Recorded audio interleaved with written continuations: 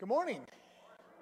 Good to see all of you here today. It's nice to have kind of a group together, especially on a Sunday where we celebrate baptism together. We have been in a teaching series called Doing Church, the Body of Christ on Earth, and we've been kind of working through what it means to be church in the big sense of kind of what the Bible talks about, and then kind of what it means to be church in the context of COVID and Marysville and all of those sorts of things that kind of apply to us. And I kind of want to start by taking you back to something we've been talking about for a couple of weeks, because this is just going to become a bigger part of our church, and that is this. Circles are better than rows. Circles are better than rows. Yeah, and if you don't know what we've been talking about, what you're in now is rows, okay? And it's kind of a one-way conversation where, for the most part, I talk and you listen, although I make you talk back once in a while. But circles are the way the early church actually did it. Most often they met in their homes, and so that meant they met in a circle, and it was a smaller group of people. And then from time to time, the apostles would be in town or something would be going on, and then they would maybe go someplace and be able to do a little more rows, and there was a little teaching. But really where the real life of the early church was in the circles, not in the rows. And you know, I realize I'm working against what I do for a living, which is talk to you in rows, right? But that's what Scripture was about. And so we kind of talked about the first part of the Great Commission is what we did last week, and we talked about the Make Disciples, which is actually the business of helping people step across the line and become a follower of Jesus. And that's an exciting sort of thing, and that's where baptism kind of comes out of that and all of those sorts of things. But any of you that have children know that giving birth to the baby is not the end, it's the beginning. Amen? And most of you know we have our first grandchild who's 6 months old now. And I'm telling you, we visited him a while back, and it's just crazy how much work a child is.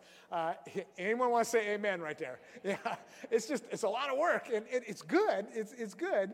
We loved being parents, but it's a lot of work, and it goes on for a long time. And the same is true with birthing people into new life in Christ. When they step across the line and they become a follower of Christ, that's not the end of the process, that's the beginning of the process. Of helping them grow up, just like with your children, helping them grow up and become mature and learn how to live in relationship with their Heavenly Father and in relationship with their brothers and sisters in Christ. And there's no quick, easy way to do that. It just takes time. And just like children, for the most part, are raised in circles, so spiritual life and spiritual growth, for the most part, happens in circles, not in rows, all right? And so we hope that eventually, you all hope that eventually, that your children will grow up to be mature, responsible adults. I was expecting more response. I'm going to assume everybody responded in some way there. You want them to do that. And so it takes more, though, than just giving them a lecture, right? You can't just lecture your kid every morning and then you're done with your parenting responsibilities. You can't just send them to school and they hear lectures there and then you're done with your responsibilities. It's an ongoing kind of thing that happens all the time. And they come back from school and there's homework you got to do with them and you got to deal with them as they learn how to deal with people who are different than them in school. And it's just, can I just say it? Raising kids is a lot of work. It's a lot of work. And so it is, yeah, some of you are in that spot where it's really a lot of work right now. So it is with raising disciples, raising people up that have crossed the line and now they're ready to grow and to get Christ followers into spiritual maturity. And so what we want to kind of talk about as we kind of wrap up this series is perfectly good sentence before I mangled it. How to help disciples grow spiritually. And I think this should apply both ways. It should apply to you. How do you grow? Helping you grow. Because no matter how far you are with the Lord, how long you've walked with Him, there's always room for more growth. Amen? Okay? But also, I want to kind of help some of you, because I know some of you have been walking with the Lord a long time. And there is a place in your spiritual journey where the way you grow is you reach back and you help others grow.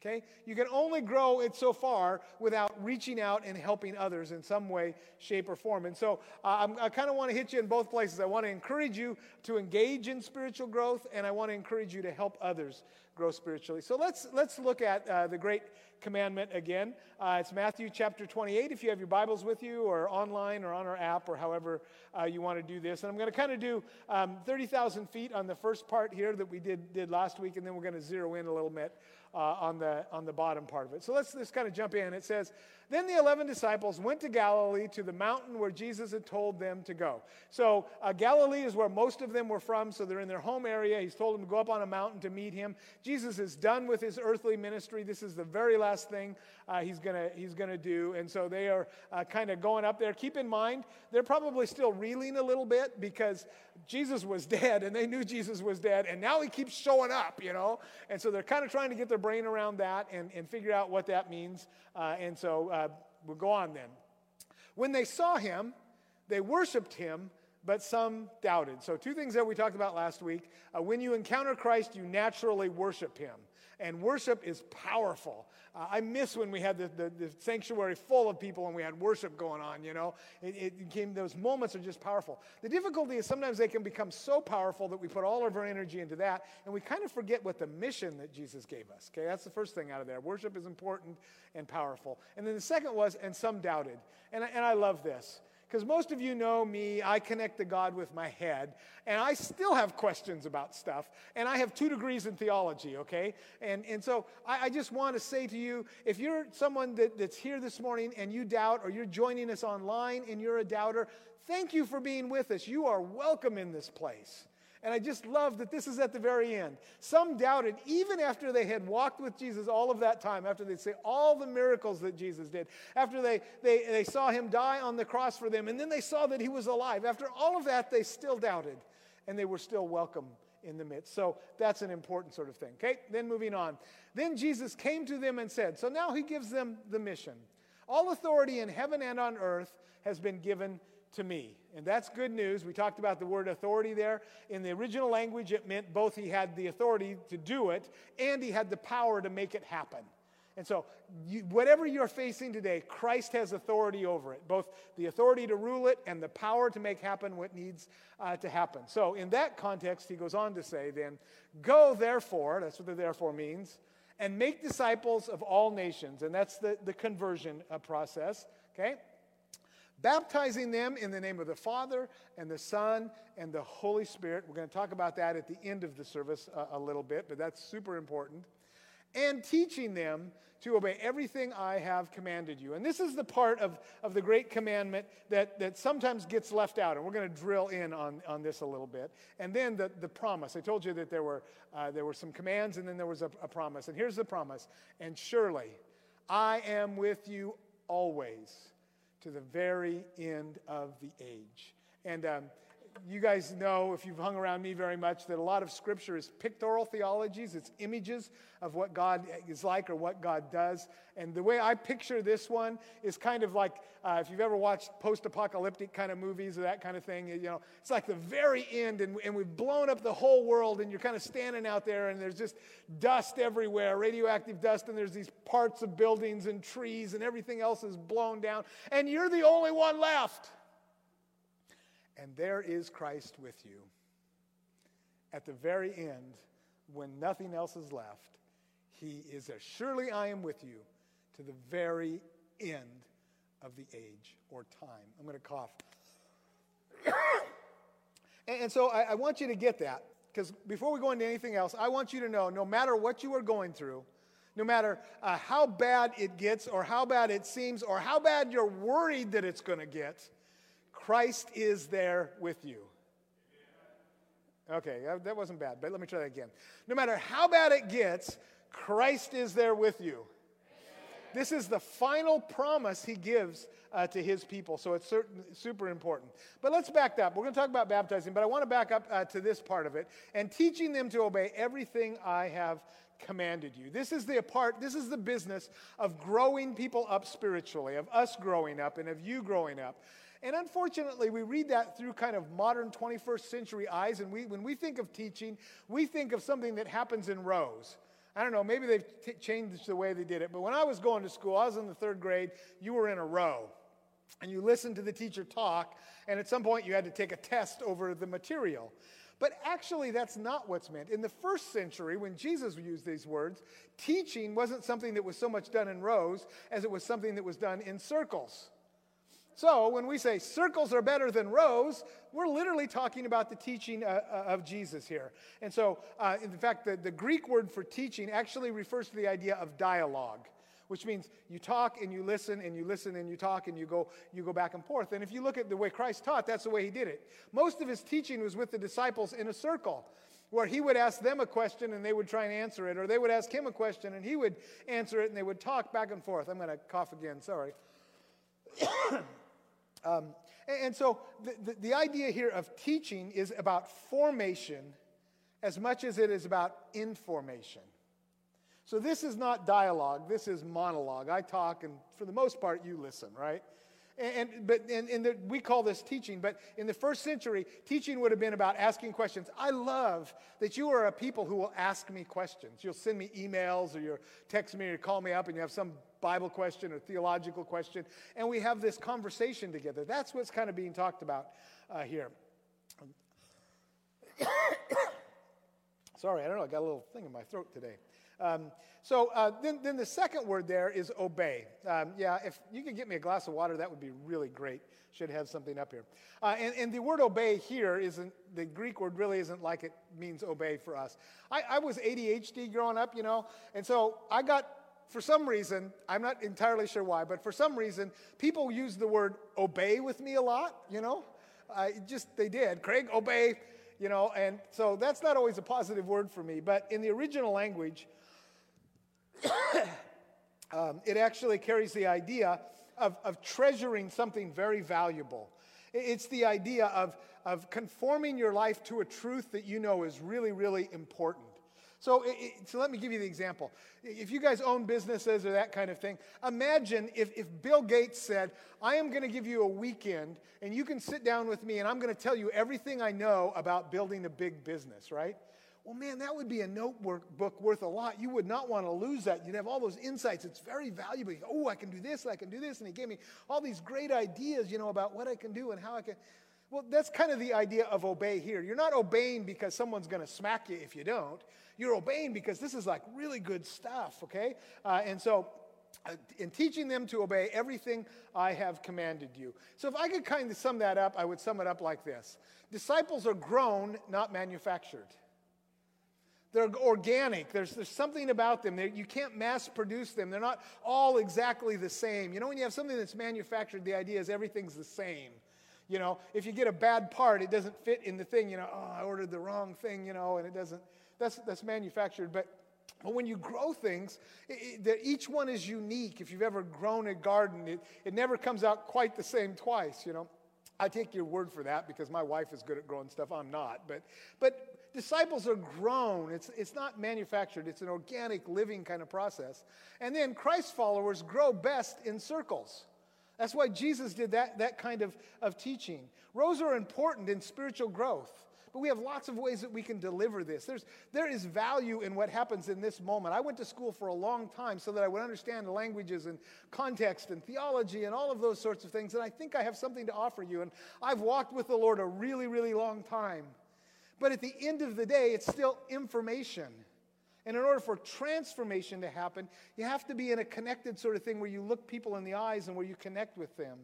See, I think teaching the Bible needs to be more like coaching and less like a lecture. And when someone coaches you, they watch you do something and they say, let me help you, let me fix that stance, let me show you how to throw that ball a little bit better, let me show you how to play your instrument a little bit better. You can read all the books in the world about how to do it, but until somebody personalizes it, it's just not nearly as powerful. In fact, I believe that in a circle, you'll learn how to put into action what you learned about in the row. Does that make sense? In a circle, you learn how to put into action what you learned about in the row. And so I think about this. Any of you like the flight simulators for programs and stuff? I do. I love that. I'm going to eventually get the new Microsoft one that's really cool, But imagine for a moment someone wants to take you up in an airplane, and you're like, woohoo, okay, I'd like to go for a ride in an airplane. And they say, hey, I just want to let you know I'm really, really qualified. I have read every single book about flying an airplane that there is. Thank you very much. There's not a single one I haven't read, and I have spent hours and hours and hours on Microsoft Flight Simulator, and I've got that all figured out. Now, I haven't ever actually had anyone go up with a teacher. This is my first time to go up alone, but would you like to come fly with me?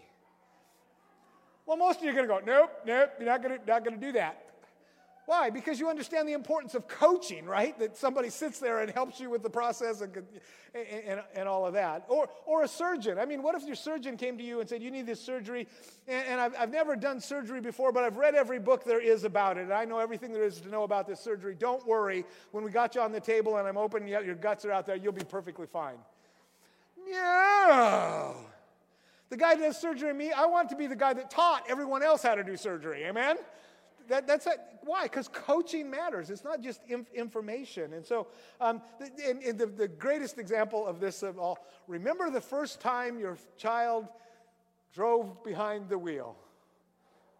Oh, yeah.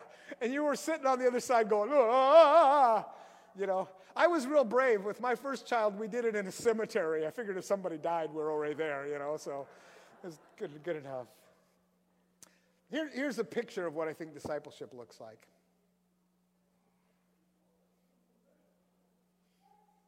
It's just those who are a little further along, kind of teaching those who are maybe getting to beginning or are not quite as far along how to walk with the Lord. Just come along in the process. Just the older ones, there's not I'm better than you, there's just let me help you. I just love the picture of that little girl with that thing on her head there, That's what it's like. In circles, you learn how to put into action what you learned about in a row. And so I think the rows are important. And online, I'm so glad that you're listening to us. But the circle is where we really make headway in that. And so I'd say it like this. Circles are the rich soil that spiritual life grows in. How many of you have grown a garden before? Any of you? Oh, yep, some of you. Yeah, I'm not real good at it. Like I said, my wife, Jody, is good at that. But my dream is that the Generations community could be the rich soil of spiritual life. That this could be a place where people will come to know Jesus Christ as Savior. But it isn't just done with that, but they will go on and they will grow into spiritual maturity so that they too can bring others into life and they can help others grow.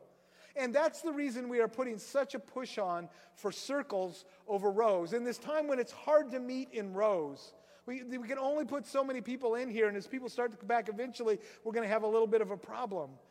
But circles, you can do those all over the place. Every one of you can have a circle in your home.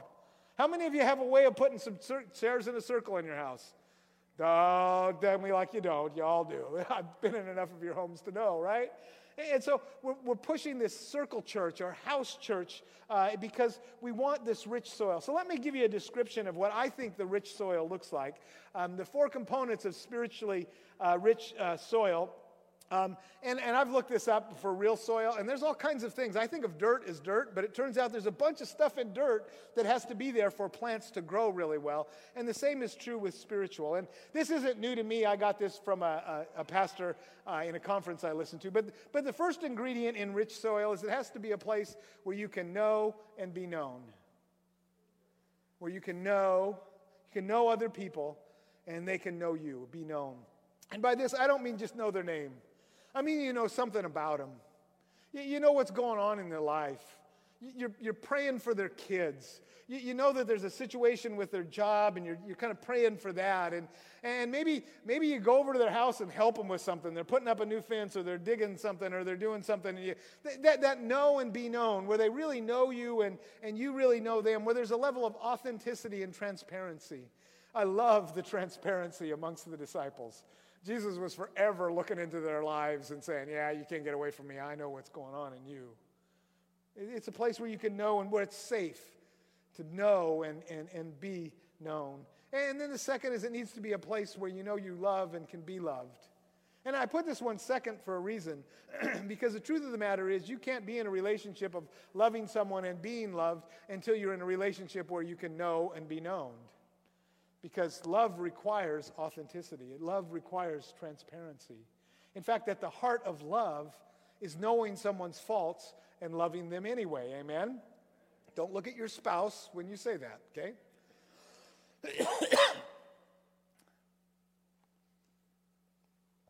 So a place to love and to be loved.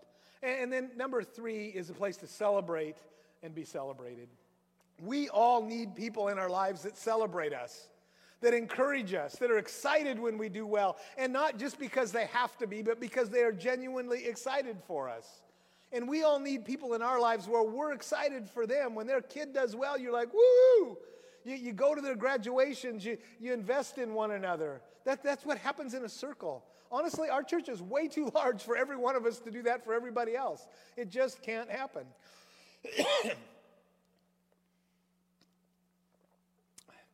We'll see what happens when I preach 3 services next week. So be praying for me in my throat, okay? So celebrate and be celebrated. Don't you want to be a part of a circle where you're known and you can be known, and where you love and be loved, and where you celebrate and be celebrated? That's the kind of group I want to be a part of. And I'll be honest with you, I've been blessed to be in groups like that a number of times. And then the last one is serve and be served. And we're encouraging our circles to go out and serve in some sort of way. Be beyond yourself. And there's a powerful bond that's built together when circles serve together. So now let me just put a real fine point on it. Rows are not enough. Get into a circle or house church. Rows are not enough. Rows are important, but rows are not enough. Get into a circle. So here's the whole point of this whole series. You need to be in a row, and you need to be in a circle. And honestly, if you have to choose the two, the circle's more important than the row. And that's coming from a preacher, so you know it's got to be honest, because this is not in my best interest. Okay? I want to encourage you, if you're not in a circle, listen to me. If you're not in a circle, get in a circle. Get a group of people who are your friends together and say, let's start doing a Bible study, or let's watch the service together on Sunday. Those of you that are watching online, it's a great time. And even in phase 2, we can be together with 6 people, yourself plus 5 others. Get 2 other couples and sit down and watch the service. Have breakfast before or brunch afterwards or lunch afterwards. If you do the 11 o'clock service, whatever, break bread together. But get in a circle where you support and encourage and challenge one another, and you grow spiritually. It is good for your soul. In fact, let me say, I think it's essential for your spiritual life that you have a circle of some sort. So, real quickly, how to start a circle. Let's just kind of do quick ways to do this. Number 1, Sunday morning worship. We kind of talked about that. Just get together with a group of friends and watch a service together, and you can just talk about it if you want. You can say, boy, pastor's jokes are really bad this week, or whatever. I don't care. Get a spiritual conversation talking and going in that, and break bread together. You can do a weekday worship. We're going to try and have the sermon available on Mondays, by Monday afternoon, so that you can just come back and watch a service. The great thing about modern technology is it doesn't have to happen on Sunday. And you can watch the whole service always. This is posted on Facebook and on YouTube at the end of each service. You can do a weekday Bible study. Just get a group of friends together, pick out passage. If you don't know, I would suggest you work through John. It's a great one to work through. And there are 4 simple questions. You don't have to be a theologian. Here's how you do it. You look at a passage of Scripture. You say, what does this tell us about God? Okay, it's Scripture. It should tell you something about God. What does this tell us about humanity? Okay, he's usually talking about us in some sort of way. That's just the way God is. What am I doing well in this passage? What do I need to work on? And if you answer those 4 questions, you've done a Bible study, which is really cool, because I went to seminary and spent a lot of money to learn all that kind of stuff. So I just want to encourage you at that point. And then you can also do an alternate week ministry, where maybe one week you meet together as a group and do a Bible study or the sermon, and maybe the next week you go out and you go serve in some place. And I know that's hard with COVID, but we really want to encourage service beyond our walls. All believers, we talked about this a few Sundays ago, should have a ministry of some sort. Amen? You're not volunteers, you are ministers in the work of the kingdom. And then recreational events. One of the great ways to get into a circle is to go fishing with some people. I mean, some of the most enriching things for me was when my dad would take me with his fishing buddies from our church, and they would go fishing, and I would listen to these men talk about things spiritual and their struggles and what was going on. That was life-giving for me. We can do that as well. And so if you are going to start one, we'd ask that you'd let us know. Get your friends together because we want to help you. We're not looking to control it, but we would like to help you if you have questions and give you some resources. Also, if you would like to get into a circle but you don't know how to get into a circle, you can contact us. office@generations.org. It's real simple. Or Facebook, Generation 784. Our verse over here, we will tell the next generation, Psalm 78:4. Generation 784, or you can call us, 360-659-4629. And now, I want to do one more corner here, just a little bit, and talk about the baptism. Y'all going to get in a circle? Let me try that. Oh, that's not encouraging. This could be a very long sermon. Okay, I won't make you say that, because I don't want you to say something you won't do. But I really do want to encourage you. So let's talk about this next section. Baptizing them in the name of the Father and the Son and the Holy Spirit. This is the spiritual formula. Christ said in Mark 16, whoever believes and is baptized will be saved. And so baptism is super, super important to your spiritual life. So let me kind of give you some things about baptism and why it's important before we prepare to baptize. Baptism it's a rite of initiation, which means this is the beginning place. If you've ever joined an organization and there's a little ceremony, that's what baptism is. It's when you come into the body of Christ. I don't mean this local church membership is a different thing, but into the larger body of Christ. This is the beginning place. So when someone gets saved, the next thing that should happen fairly shortly thereafter is that they should be baptized. Number two, it's a means of grace. This means you encounter God, that God works in your life in that way. And I've seen this happen over and over again, where people will tell me after we've been baptized, Pastor, I did that mostly because you just said we should do that. And I said, okay, I'll do that. But something happened to me in the water. There was an encounter with God. Yep, that's exactly right. Baptism is a means of grace. God will do something in your heart when you're faithful to his direction. It's an outward sign of an inner grace. That is to say, God has done something in your own life, and now you bring it forth in a ritual of baptism so that the world can see. And related to that, it's a public proclamation so that the whole world will know. We encourage people to invite their friends to come and be a part when they're baptized. And then it's a symbol of new creation. That is to say, here's the really good news. When you encounter God and you let him into your heart, you are made a new creation. New thing, not the old thing kind of fixed up and wired together and duct taped, but a new creation. And the symbol is there that when we baptize you and we ask you, do you believe in Christ, and we follow him all the days of your life, then you go down like you're buried, like you're underwater. And for ancient people, to be underwater was the ultimate way of burial. And then when you come up, it's like resurrection. And so when the people come up after this, I expect you to holy party. Wow, you've got a couple of minutes to work on that, okay? I'm telling you, I told the other last service, I was at a church where we had a connection to Brazil, and we did stuff with them, and they had this big service where they're going to baptize 50 people, and they asked me if I would help with the baptisms, right? I couldn't speak Portuguese, but I knew when they said it was time to baptize. And that first one, we went down, we were doing 3 at a time, went down, and we came up, and that church exploded. They had brought trumpets and drums and all kinds of stuff and big banners with people's names on them. And they just holy partied. It took a long time for you to get to the next group because of all that. I'm telling you, if we don't get enough hollering and shouting next time around, I may bring trumpets and drums and things for you guys and expect you to. No, I wouldn't do that. But ultimately, here's what we say. Baptism is holy party. Say holy party. Nobody has more reason to celebrate than followers of Jesus Christ. Amen? Because we celebrate the King of Kings and the Lord of Lords. And we are scheduled here in just a minute to do a baptism. We had 4, but there's kind of a technical difficulty, so we have 2 this morning. So we're not going to show the video that we did because the adults had videos, and we'll save that for the next time when we can kind of get that to work out. But I do want to just kind of give you some scripture here that I think is really important from Romans. Listen to this. Do you not know that all of us who were baptized into Christ Jesus were baptized into his death when they go down?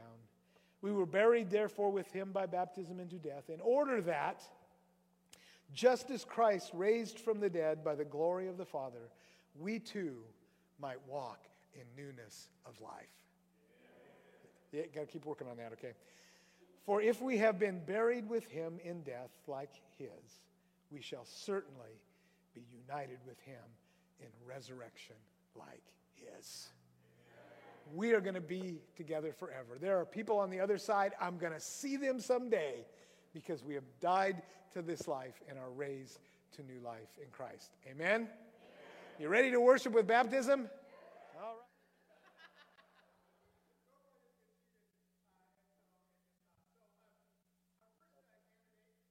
Mercedes Steeple, say hello to everybody. Hello. She's excited about getting baptized today. And so I'll move you up here a little bit, King. So there's a couple of things that we talked about a little bit. When you're baptized in a specific way into a specific name. In the name of the Father and the Son and the Holy Spirit. Let's say that together. In the name of the Father and the Son and the Holy Spirit. And that's really important because you're baptized into life in Christ. So let's turn around and face it this way. So back you up, standing right here. Okay. So let's grab my arm.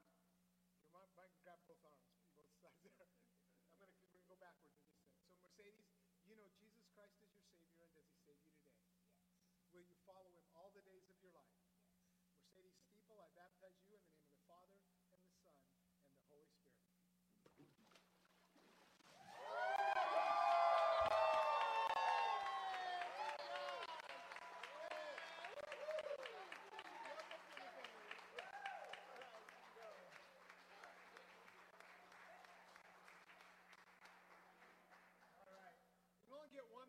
So it takes a little bit to go down and come up. And we have Mercedes' little sister.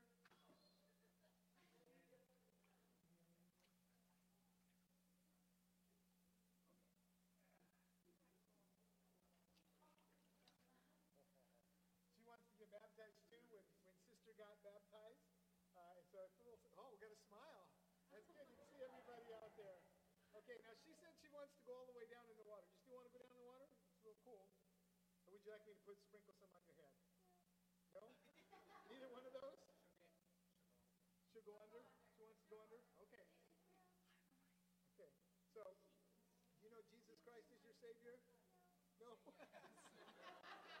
already had this conversation. She does. You'll follow him all your life, right?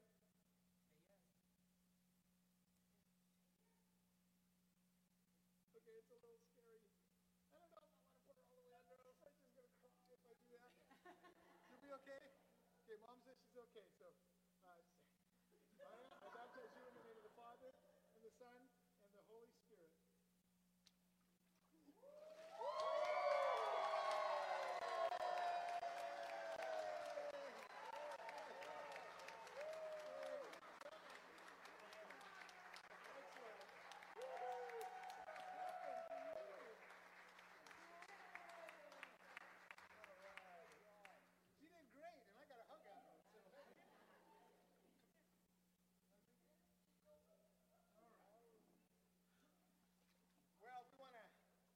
Celebrate together, and I didn't say this earlier, I meant to say that one of the important things about baptism is that you remember your baptism. Remember that you were baptized, that you belong to Christ. Don't ever let the devil talk you out of that, okay? It's a lie. It's a lie. It's a part of the reason we do baptism, because once I dunk you, you don't ever forget that, you know? So, God loves you. I love you. Go and love each other.